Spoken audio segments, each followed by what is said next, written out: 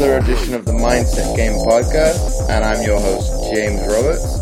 Before we get started with this week's show, first off, let me take this opportunity to welcome back the regular listeners. And if this is your first time listening to the show, I hope you enjoy this episode and decide to subscribe to the show. And on today's show, I've got Meighan Julbert. Meighan is a mental skills consultant who has a passion for working with coaches and athletes on gaining a competitive advantage from mental skill training. She holds a master's degree in sports psychology and motor behavior from the University of Tennessee. So welcome onto the show, Meighan. Yeah, absolutely. Glad to be on. So before we delve into today's episode, can we go back and go through the journey from where you started to getting to be a sports psychologist? Oh, do we have enough time is really probably the right question to ask. I can give a shortened version of it, though. So I played sports growing up since I was probably started with the earliest of gymnastics at about 4. Played softball, did competitive cheer, did a little bit of basketball. Wasn't the best player for sure, became a much better coach later, and then ended up at getting my undergrad degree and then working with the men's basketball team while I was there getting there for school. And I worked with them for probably about a little over 2 years. And they were the ones who said, hey, you should really check this out. We think you'd be good at it, because they had worked with someone for sports psychology before. And that's really what got me into looking to get my master's in the field, and spent 2 years while I was there in Tennessee, coached, played when I could. But I've been around athletics my entire life, and I love the fact that you can, as a player, as a coach, have such an impact on the mental game of everyone around you, whether it's yourself and in what you're doing every day, or whether it's the people who you have, touches on. So that's really kind of what got me started. And I'm still early in my career, which is kind of an exciting thing for sure. And obviously, in terms of, because we didn't touch upon where you went to undergrad, be it with you went to Auburn to do your undergrad, yes, and being that connection with Brett going to LSU and then you going on to Tennessee, is there not a little bit of rivalry in terms of, obviously, from a sporting connection, being alumni of different universities within what is a powerhouse of conferences within sport? Oh, absolutely. Are you kidding me? When it's about to be football season, and that's when it becomes the most heated. Because it's funny because, so I had Auburn and Tennessee. He had LSU, and then also worked some with Bama as well. And so we've got a little just back and forth. And then we've also got other people in the office who are either LSU or Auburn fans, and so it gets a little fun when we're talking about what the season should look like and then what it actually looks like when it starts. But then, that's like preseason predictions, and most teams never, like most cases, live up to that kind of hype. Mm-hmm. Especially though, when you think about it, when you've got such high expectations, we've seen in the past high expectations for teams, but then high expectations for individual players, and then having that put out on the media, having that put out just for everybody to see, and then actually having to get on the field, on the court, no matter what sport it is, and live up to that. It can be tough because the picture's already been painted of what you're supposed to achieve that year. It can be a real challenge for sure. Hopefully the teams that we go for don't let us down. But then there's not come back to maybe the players' teams' mental fortitude in a way. Yeah, absolutely. You got to think about it. You have to put everything that's being said about what you should be accomplishing, what you should be doing, the shoulds, the have tos, the need tos. You have to put those to the side, because those are really distractions when it comes down to, it's not about having a need to prove yourself. and provide that proof through numbers, through stats, through an outcome. But it's about having that internal self-belief that no matter what I go up against, I'm able to overcome it, good, bad, ugly, and putting that noise aside and then really getting down to the meat of it, which is competing. But then wouldn't it go a step further in terms of, okay, you've got that expectation from the outside world, be it fans, media, but obviously we're talking about big powerhouses within American football. Wouldn't that be a case of the internal pressures as well? Yeah, definitely. You've got noise coming from all angles, the outside, and then also what you expect of yourself. Everyone, not everyone, but the large majority of people have a desire to be better than what they are right now. The challenge is still having that confidence in where you are and being able to attack every single day and push forward. There's internal pressures for sure. And, I'm going to be honest with you, I don't think they're bad. I'd rather be working with a competitor who has those high expectations of themselves. But then when it comes to the day when they're competing, they're able to quiet that noise and live in the moment and compete and do what they need to do right then and there. But the high expectations, the wanting to be better, not a bad thing. The challenge is when that becomes bigger than what you're doing right here and now. But what kind of examples would that be in terms of letting those expectations become overwhelming? Oh, of course. I've got players who will sit down. I actually had a runner that I was working with the other day, a track and field athlete, who when she's competing, it comes down to she's got the pressure from her coach needing her to be better, needing her to meet the results that are necessary to be able to compete. But then also she's got the pressure of, well, I know that I should be better than the girl next to me. And I know that I beat her in practice every day. So knowing that I should be better than her, well, then why is she beating me today? What's going on today? And so that sometimes it comes down to simple comparing yourself to somebody else who's whether they're on the team, whether they're somebody who you're competing against. Sometimes it comes down to something as simple as that.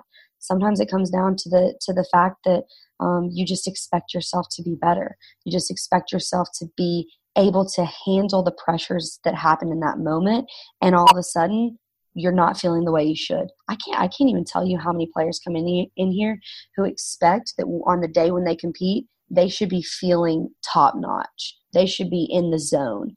And as soon as they're not, whether it's just a minor adjustment, they completely shatter.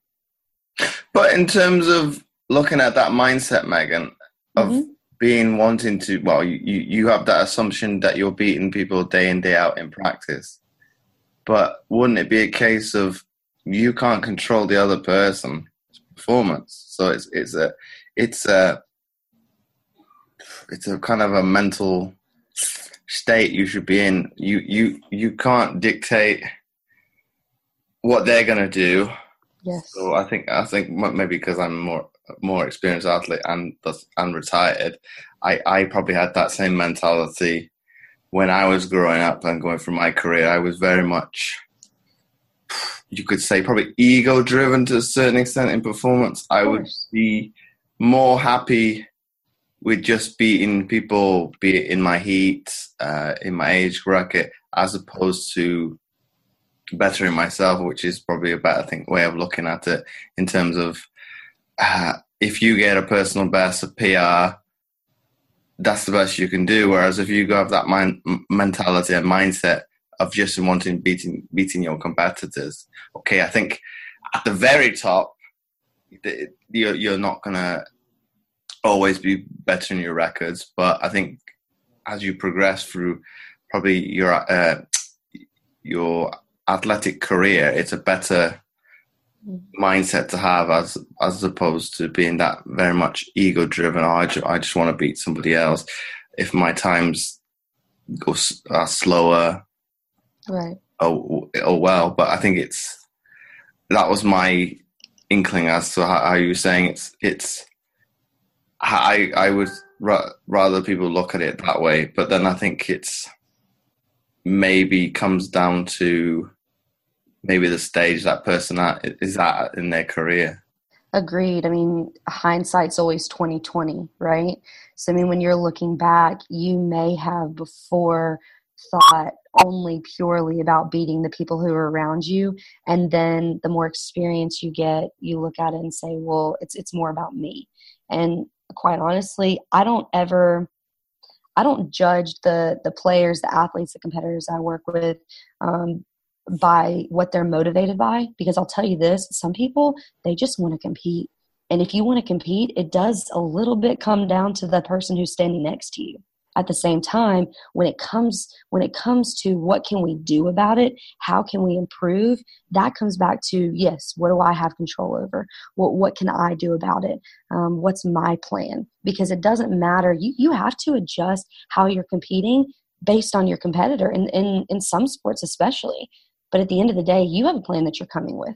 And you have to build that plan based on your strengths, what you're really good at, what you're really talented at doing. So I agree. I agree with that. I will say most of the more experienced competitors that I've dealt with focus solely on themselves when it comes down to competing, but they're still a little aware of what's going on around them. Because if you've got a competitive nature, you naturally want to beat the people who are next to you. It's just how it works. I don't care if they're on your team or not. But do you think like the mindset will differ between individuals and in individual sports as opposed to people that compete in team sports? Yes. With my experience, there are certain things that overlap and then certain things that are definitely different. With individual sports, you see focus being more on practice and focus being more on what do I need to do to differentiate myself from the people who I'm going to be competing against. Within a team, you got to think about it. You're depending on, in every sport, there's a moment when you're on the pedestal alone. Team, individual, regardless. There's a moment when it's you and nobody else can take care of you. But in team sports, typically you've got somebody who can, if you mess up, things can fall back on. And so sometimes it makes it a little bit easier to overcome like the challenges, the mistakes. But then I'll tell you this, sometimes it makes it harder because then you've let somebody else down on your team. Whereas in an individual sport, you've only let yourself down and the people who really support you. So, I mean, there's pros and cons to both, but it's definitely, there's some things that overlap, but there are some things that are very different as well.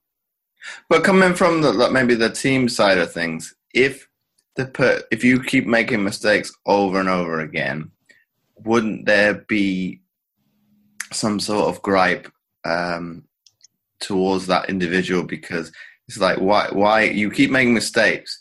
Why should I keep covering you to make you look good, or so to speak, that nature?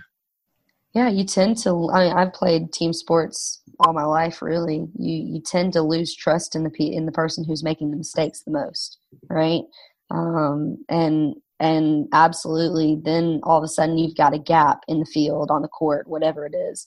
And so at that point, if you've got somebody who's making mistakes a lot, typically the thing I see is you try to cut that person out, weed them out, rather than really build around them and figure out a way to put them in a position to actually succeed.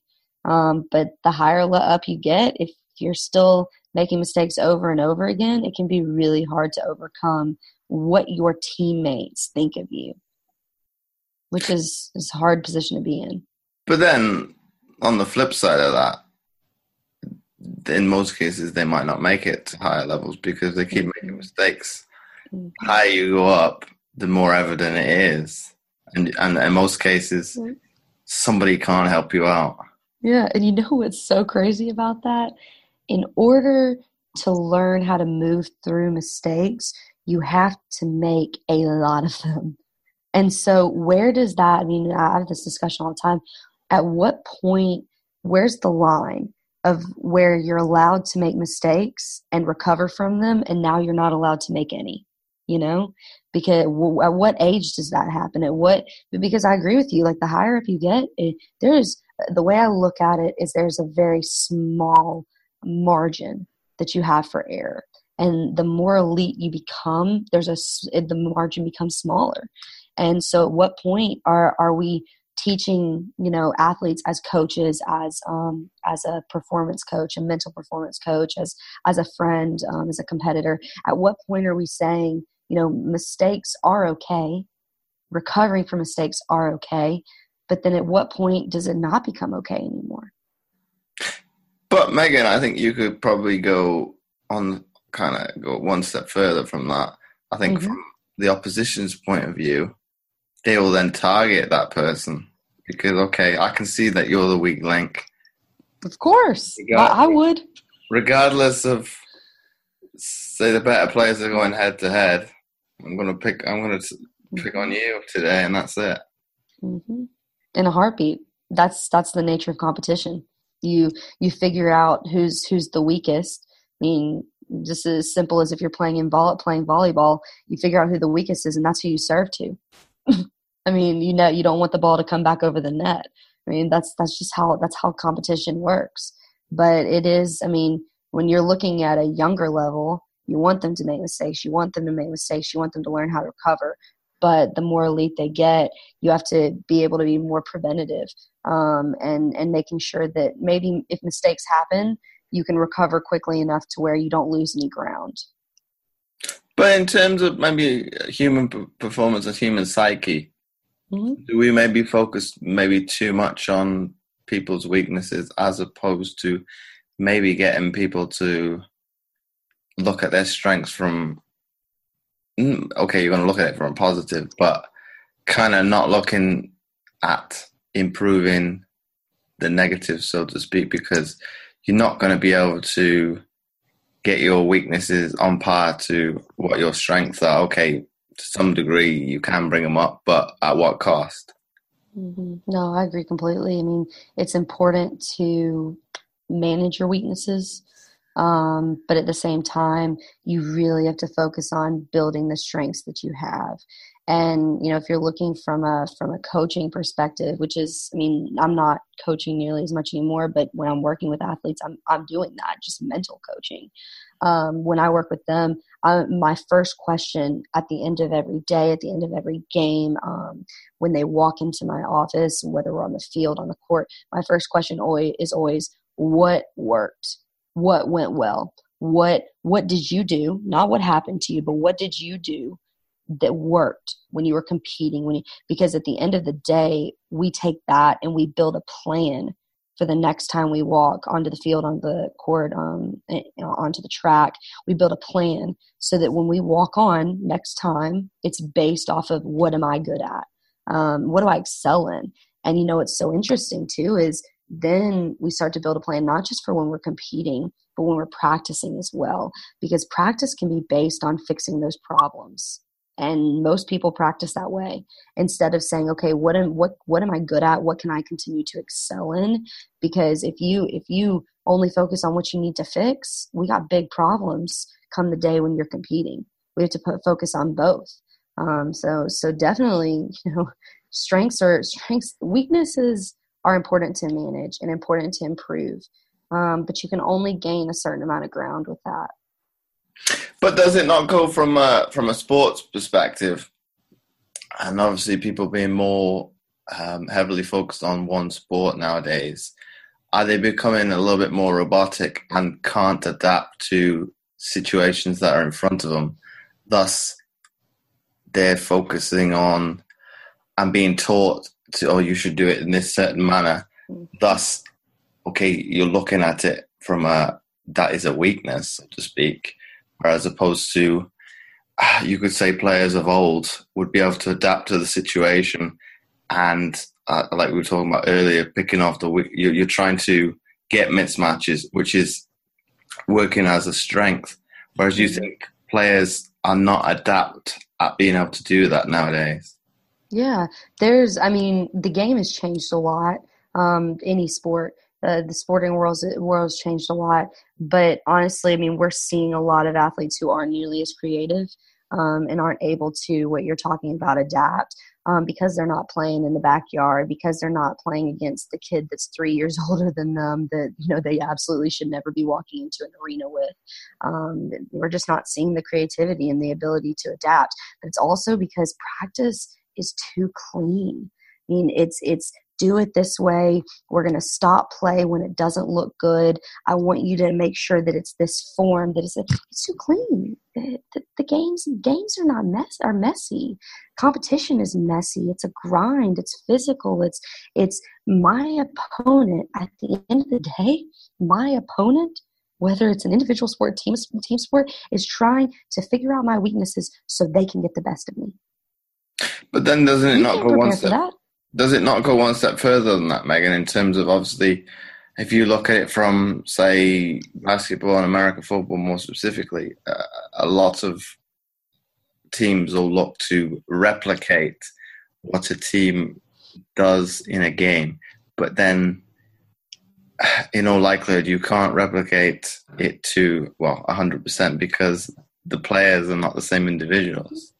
Mm-hmm. But you can create an environment that's chaotic, that's messy, that's a grind, so that then hopefully, this is a little bit of hope, a little bit of we're going to set up a plan to hope and see if we can figure it out once we get there. But if you set up practice, if you're scrimmaging where it's messy, where it's a grind, where it's anything can be thrown at you at any point in time, then we've experienced more. So now when we go to compete, should be able to adapt.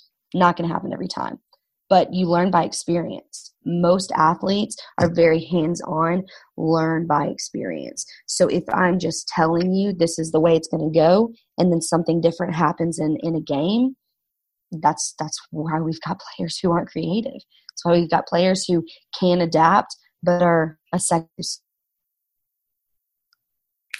But then could it not come down to, obviously, people learn differently to their environment, obviously, from I'm trying to think what they are, from seeing visual, auditory.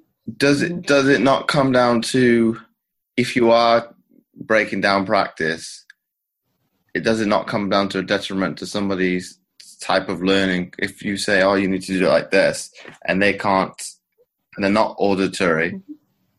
Wouldn't that hinder their success rate, because that is not the way they kind of take on information? Mm-hmm. Yeah, it absolutely can. That's when it comes down to, as a player, as a coach, for sure, knowing your players, knowing the people who you've got around you. But that's not even just for a coach. That's for a player who's trying to communicate on the field, who's trying to say, hey, I need you to do this. Well, the challenge is what I always tell coaches is, know your players first off, and foremost, but then also do it every way you need to.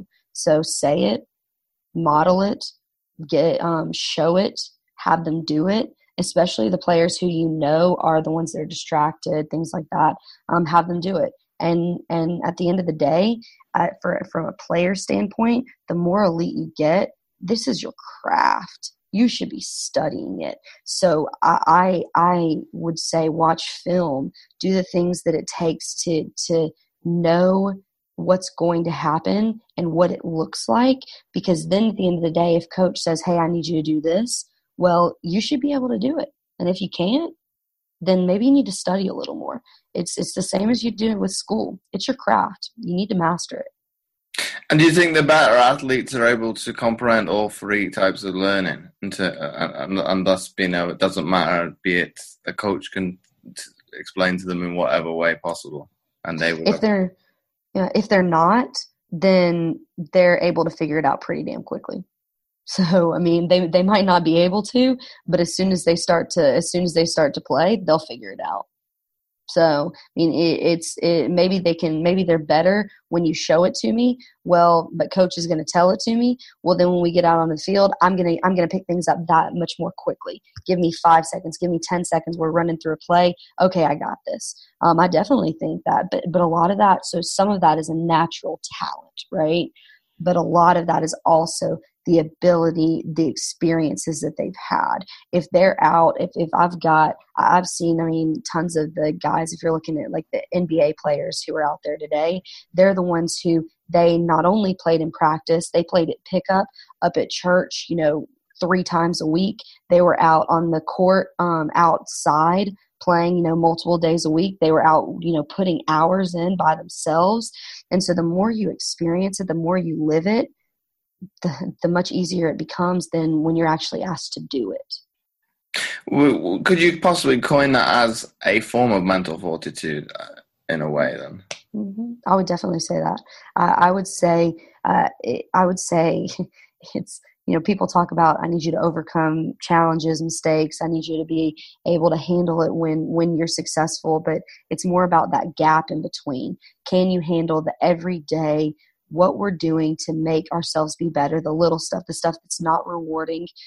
That's experience. That's saying, okay, well, I'm going to wake up in the morning and I'm going to go get my workout in. I'm going to do the drills that I need to do. I'm going to put in the hours, put in the work. Well, guess what? It takes a lot of dedication to do that. It takes a lot of dedication to be really, really talented and be one of the best. And that's at any level. So I would absolutely say, that takes mental strength for sure. But I think some people think, they get to the heights that they do, these players, because of talent and that work ethic. But I think you could probably go one step further and say, they ask players, and I've been asked that in the past, why do you keep doing it and putting yourself through that grind? I say to probably young kids, and this is probably a good one to use, is they haven't forgotten the route, which everybody should attest to. They have remembered why they enjoy it, and it's going back to them being a kid. They're doing a sport that they love. Yeah, I'm right there with you, because I mean, it's so easy to look at the people who are excellent, to look at the top, athletes, competitors in the world and say, man, they've got it easy because of their talent level, because of, maybe they put in some work a long time ago, but things just come naturally to them. But at the end of the day, if you love what you do it well. Challenges, good stuff. But if you love it and you can remember that, you can remember back down to why you picked up a ball in the first place, it changes everything. Now you can forget that every once in a while for sure. But I think when you say people say it comes easy to them, I think as an elite performer or any performer along the way that you're excelling, the underdog always wants to knock you off that pedestal. So it's going to come a day, you do see those upsets. That's generally when, I won't generalize, but people maybe underestimate somebody. They're not quite 100% on that day, and that's when upsets happen. Mm-hmm. Oh, yeah. You got to respect your opponent. You have to respect the people around you, regardless of what you think they can actually do. It's funny because the better you get, the better you feel you are. It can be really easy to say, okay, well, that guy I'm playing, not going to happen. Not going to happen. Personally, I like a little bit of arrogance. I do.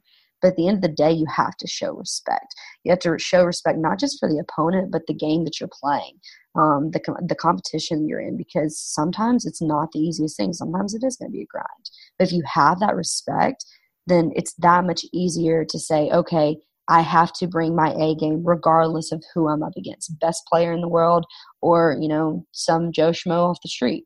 If you have that respect and you bring that excellence to everything you do. But Meighan, does it, obviously being an athlete yourself, mm-hmm. What is it psychologically that actually happens when you are playing a lesser opponent, that you, obviously your, how do I put this, competitiveness in a way, or the level of the play that you execute thus lowers? Mm-hmm. For me, and then the people that the competitors that I've worked with, number one, when you're playing up against, somebody who is extremely talented, you get that hype feeling that okay, I've got to bring more, I've got to give more today to be able to make sure that I can compete against them. Well, that same feeling doesn't always happen when you're up against somebody who you don't respect as much. And then you start to take things for granted. I mean, you start to say, okay, well, missed a point here, missed a shot there, missed a couple steps here. I'll recover it after that. They're really not that good. I can handle it. And you start to take moments for granted. And when you take moments for granted, you get distracted.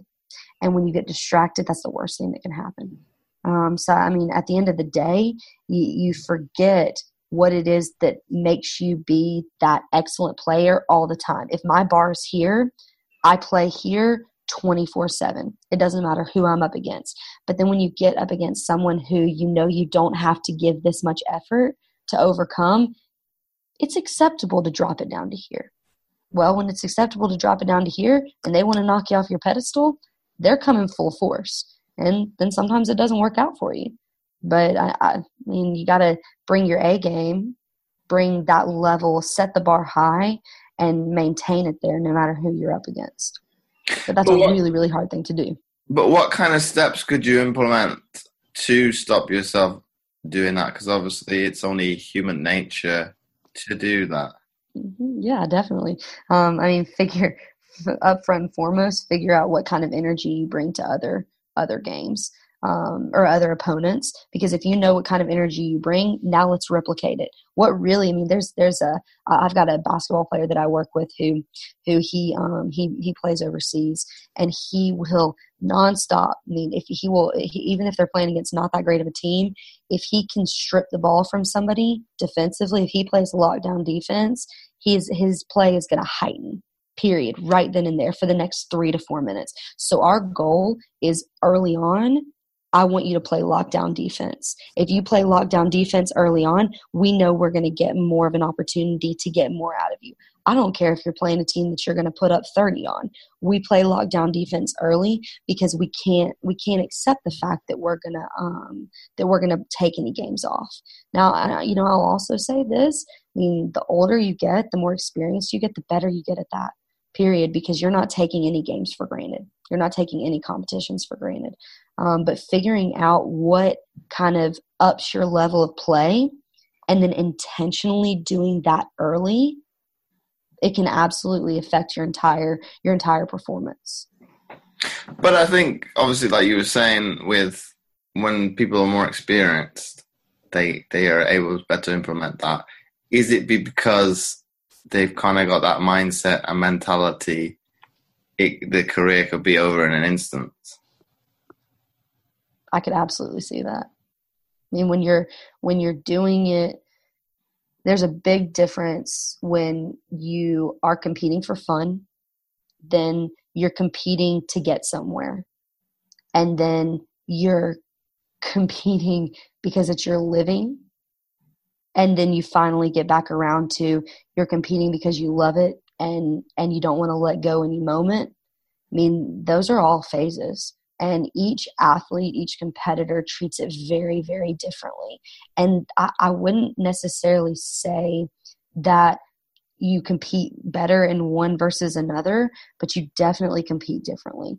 And the way that you approach what you're doing every day changes. But could you say, obviously, from a recreational standpoint, or kids that are just starting out, mm-hmm. It's a difficult mindset to say, oh, you need to do this to beat somebody because you don't want to be, but then it's looking at it from two sides of the coin. Is it from a developmental standpoint that you're looking to better the kids, or are we in a competitive environment and thus you are going to implement that thing? So to kind of come on to my point, would you not have to differentiate how you implement that mental fortitude to probably younger kids? Hands down. Absolutely. I treat an 8-year-old that I'm working with very, very differently than, a 32-year-old professional. Hands down. At one point, I mean, just, simply age, you can handle certain, whereas I might be going more into planning, I might be going more into specifics, more into how can we take what you're doing and apply it with an older, more experienced athlete. With a younger one, it's more about understanding the concepts. Okay, what is failure? How do we need to work through that? How do you act and respond when you make mistakes? Versus for an older competitor, maybe we are doing a little bit of the same thing, but how are we trying to be creative? How are we intentionally putting ourselves in positions to make mistakes, so that in practice, when we're scrimmaging, so that we don't necessarily make nearly as many when we're competing? You teach it completely different, but you're still teaching a lot of the same things. The challenge is I don't necessarily think that our youth athletes are put in a position based on the fact that they have individualized training for everything, based on the fact that their practice is so structured, based on the fact that they're really, parents, coaches don't want the kids to fail.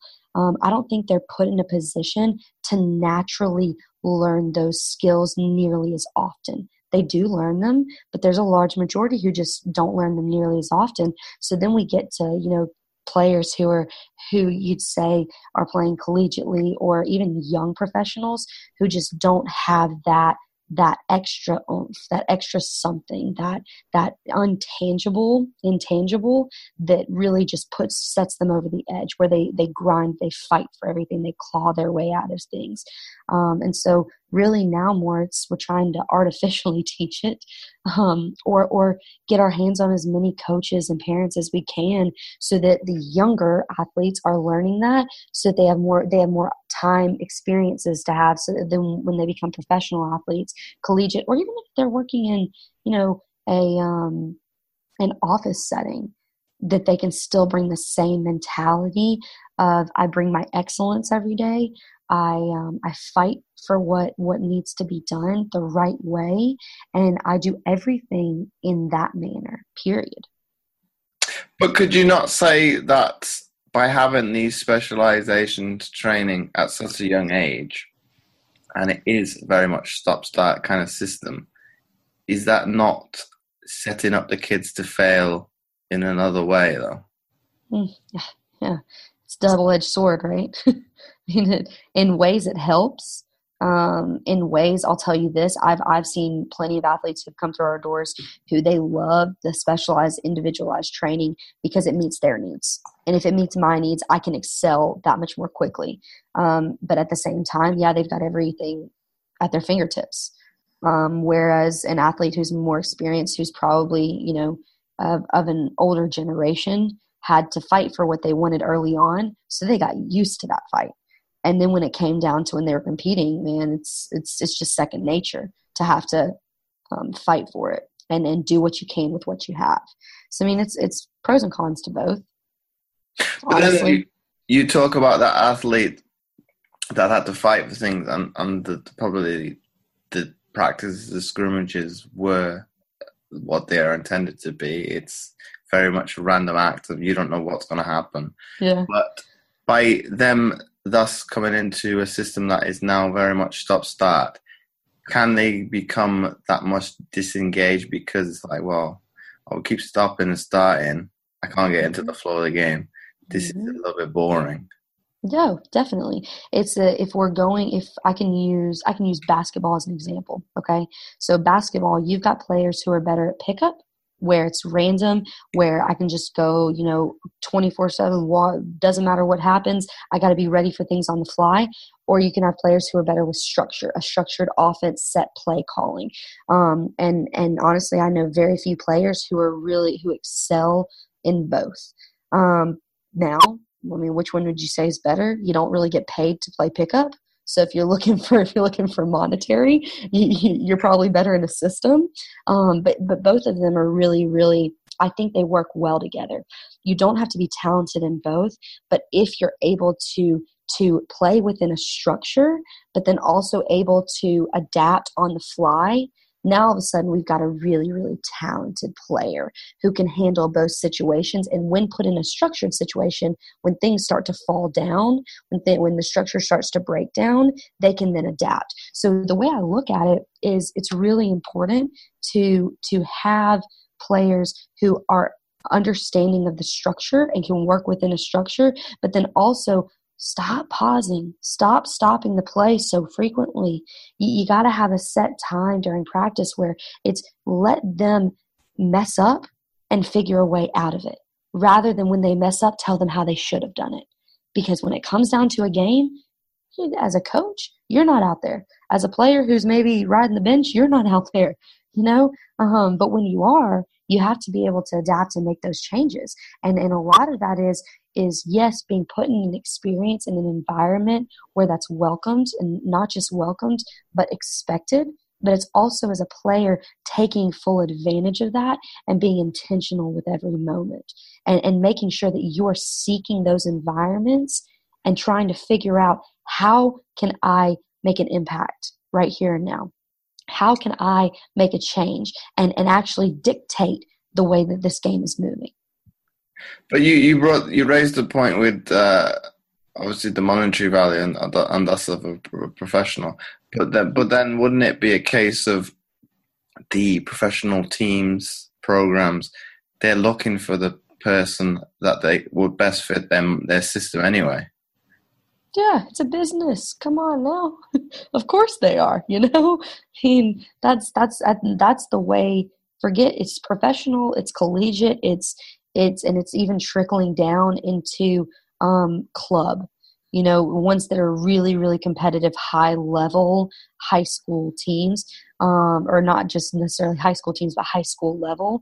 They're really starting to trickle down into that same effect, where you have a system, you're looking for someone who can fit your system. So as a player, as an athlete, as a competitor, you have to be willing to adapt to that too, because that's not changing.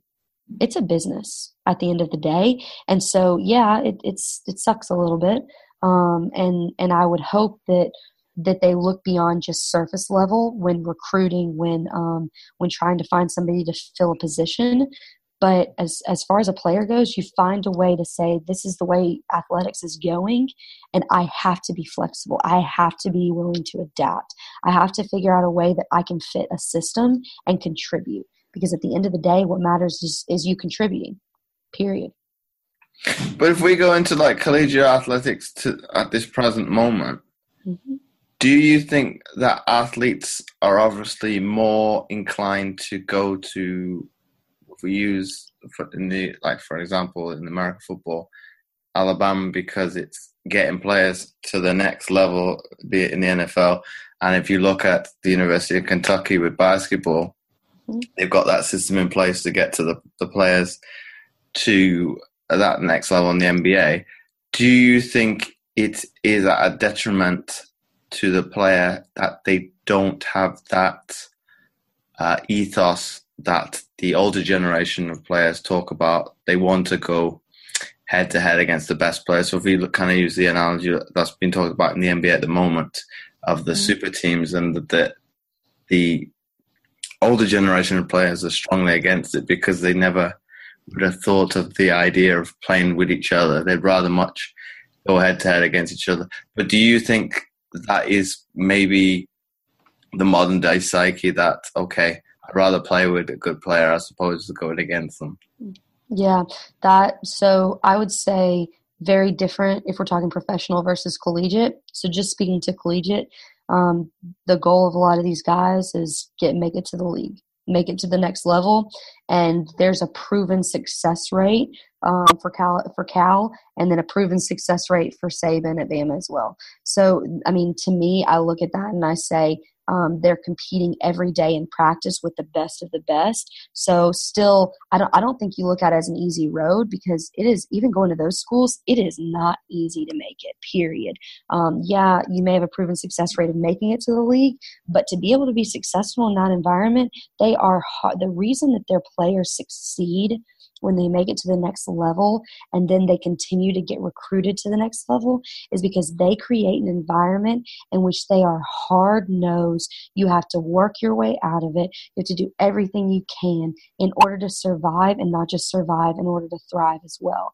So it's a little bit different from a collegiate level, but from a professional level, yeah. I mean, you've got the younger professionals who would rather get on a team that can win a championship and has the best players than say, okay, you're the best and I'm the best. I want to go head to head. Let's see who really is going to come out on top outside of this. So, I mean, I think that we are looking at a generation that has better talented athletes that have more resources. And so wherever you go, more often than not, you're going to be not only playing alongside, but playing against really good talent. But at the end of the day, it comes down to you have to be willing to not just play with them, but be willing to face it too. And, it's not just about championships, but it sure as heck feels good when you win one. I wouldn't disagree about that. But then do you think it comes down to maybe a difference in psyche or the generation divide? Yeah, I don't know. People talk about that all the time. I don't know that there's a right way or a wrong way to do it. And I do think that the generations have different, I don't think they have different goals or different outcomes. I just think they have different paths to get there. Personally, the way I am, I'd rather go get up against the best. Not everybody's like that. At the end of the day, you gotta face the best though in order to win. So yeah, I think there is a generation gap. I don't know that I could really answer to whether one's good or one's bad. But I definitely think there's a difference. There's a difference in the players who haven't had everything handed to them and the ones who've had a much easier path. I just think that they play the game differently personally. And I don't know that one's better than the other, but they definitely play it differently. But then you could probably go a step further, Meighan, in terms of if you're shying away from playing the better, be it in practice, you're then not prepared to facing the better player in a game. Mm-hmm. Yeah, I'd rather. Personally, if I'm playing with a bunch of scrubs and we're not playing very well, and it's not, and we're practicing, I'm not prepared when I'm about to face LeBron. You kidding me? I would like to say it's important to surround yourself with people who, when we're looking professionally, you've got talent all across the board. It's just more talented versus less talented. But surround yourself with the best, and you might pick up one or two things that can improve you. So at the end of the day, they're playing against the best players, maybe not top 10, but they're playing against the best players in the world. And they're also playing alongside them. So surround yourself with them, but then also be willing to play up against them is what's really important. And my last question before we wrap up the episode, mm-hmm. If you had to summarize this entire episode into one sentence for people to take away, what would that be? Oh man, you put me on the spot, right? One sentence, that's tough. I'm usually a 3-sentence kind of person. Honestly, put yourself in positions where you have to grind it out. You have to fight for it, and you'll be better prepared for the moments where it really needs to happen. I think that's definitely a good sentiment to live by. So once again, Meighan, thanks for coming on the Mindset Game podcast. Yeah, absolutely. Thanks for having me on. I enjoyed it. It's my pleasure. And before I forget, I would really appreciate it if you would be so kind as to leave a short written review, as it helps to get the podcast more notoriety and it would be more visible in future to others, and thus helping more people, which my guests and I are all about. Once again, thanks for listening, and I'll catch you next time for another episode of the Mindset Game podcast.